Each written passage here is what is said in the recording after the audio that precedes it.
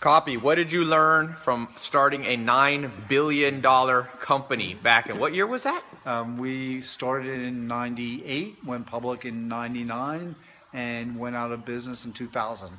So going from 0 to 9 billion down to 0. What I learned was pretty simple, that you always have to pay attention to your customers. So we started the company, it was really slow, it was doing well.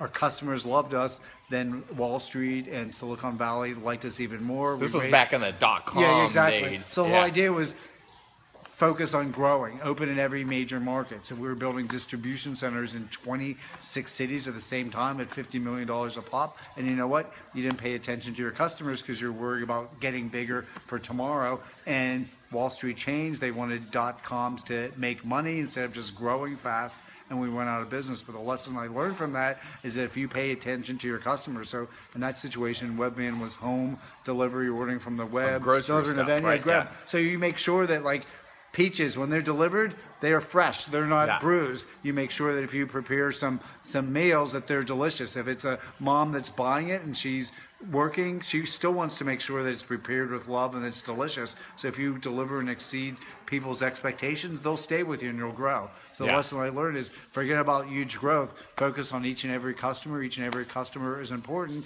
And if you do that, you grow quickly.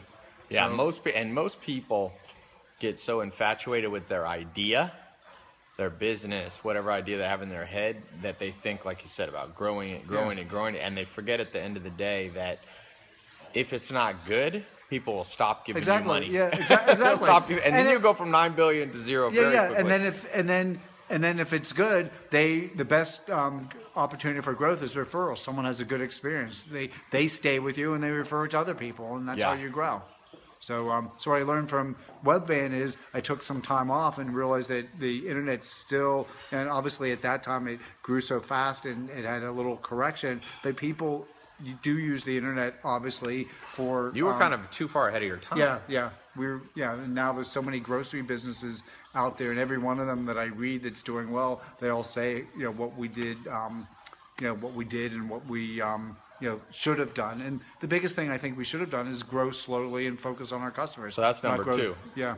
Grow slow. Yeah. Number 1, focus on the customer. Yeah. And I would add number 3, remember it's possible to be too far ahead of the curve. You can be my mentor on Nation used to say, don't be the first or the last to try a new thing. Yeah. Sometimes when you're the first, the market's not ready. People weren't ready in 1998 to buy. They just were getting email addresses. They didn't want to buy groceries online. Now, if Amazon launches something, people are ready to buy instantly. Yeah, exactly.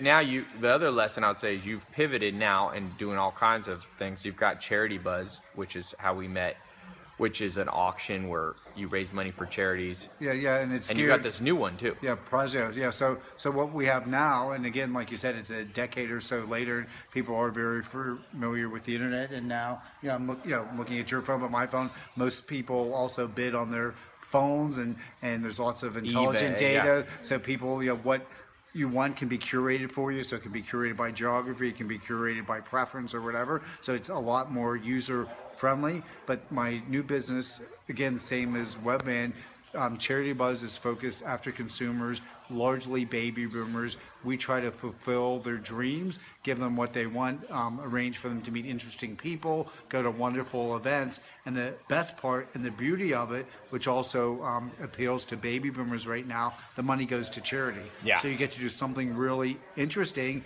and at the same time support a terrific organization. Yeah. So as an example, I'm out this weekend, like Stored House, which I know you're interested in, which is John Barbados' event. John is someone that is a rock and roll clothing designer that's terrific. So you can buy his clothes.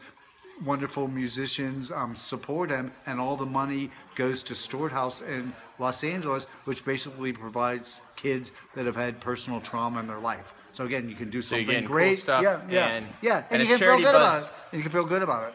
CharityBuzz.com. And by the way, I'm gonna put, for those of you in the accelerator, I'm gonna put a more advanced video. If you're not in my accelerator, I'll put a little link, but we're gonna talk more. I wanted to give you a little preview of some cool lessons. That was awesome. Yeah, and then so what we've done is Charity Buzz goes after the baby boomers, and it's an auction. There's one of a kind of experiences, and they go for a fair amount of money. So what we realize is lots of people, there's folks like Beyonce, Justin Bieber, One Direction, they sell on a tweet for an experience with them.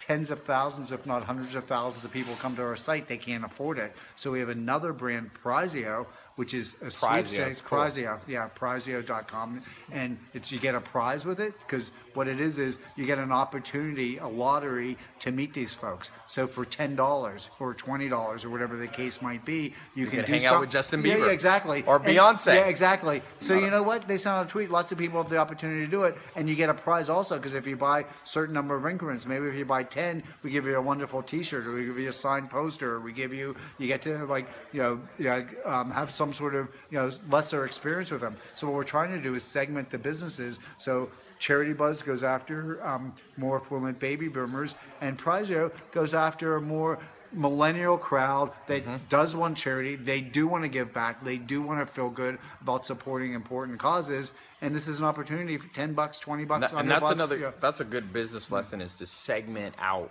your audience, so that because not everybody will buy always through one brand. So sometimes you make multiple. Yeah. Plus, in a family, like the dad might, want to win something with Chevy Bruce, Chase. Yeah, Chevy Chase, exactly. Not a lot of young kids want to or know Paul who Chevy McCartney Chase. or Bruce Springsteen, and the kid could care less about that. Even like they said was Paul McCartney, was he on a Kanye?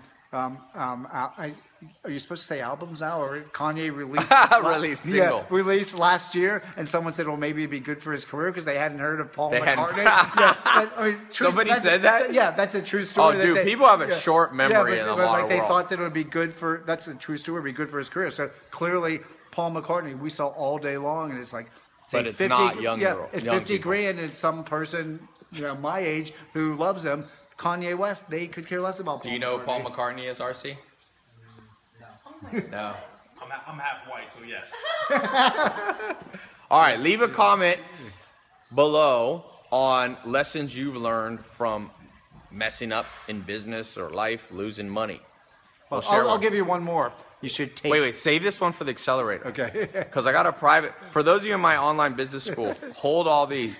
I put some of the best stuff in there. So Maya's going to interview you for the accelerator. Oh, perfect. So we'll put a link. If you're not in my accelerator, you can go to my website and check. That was awesome. Thank you. Thank you.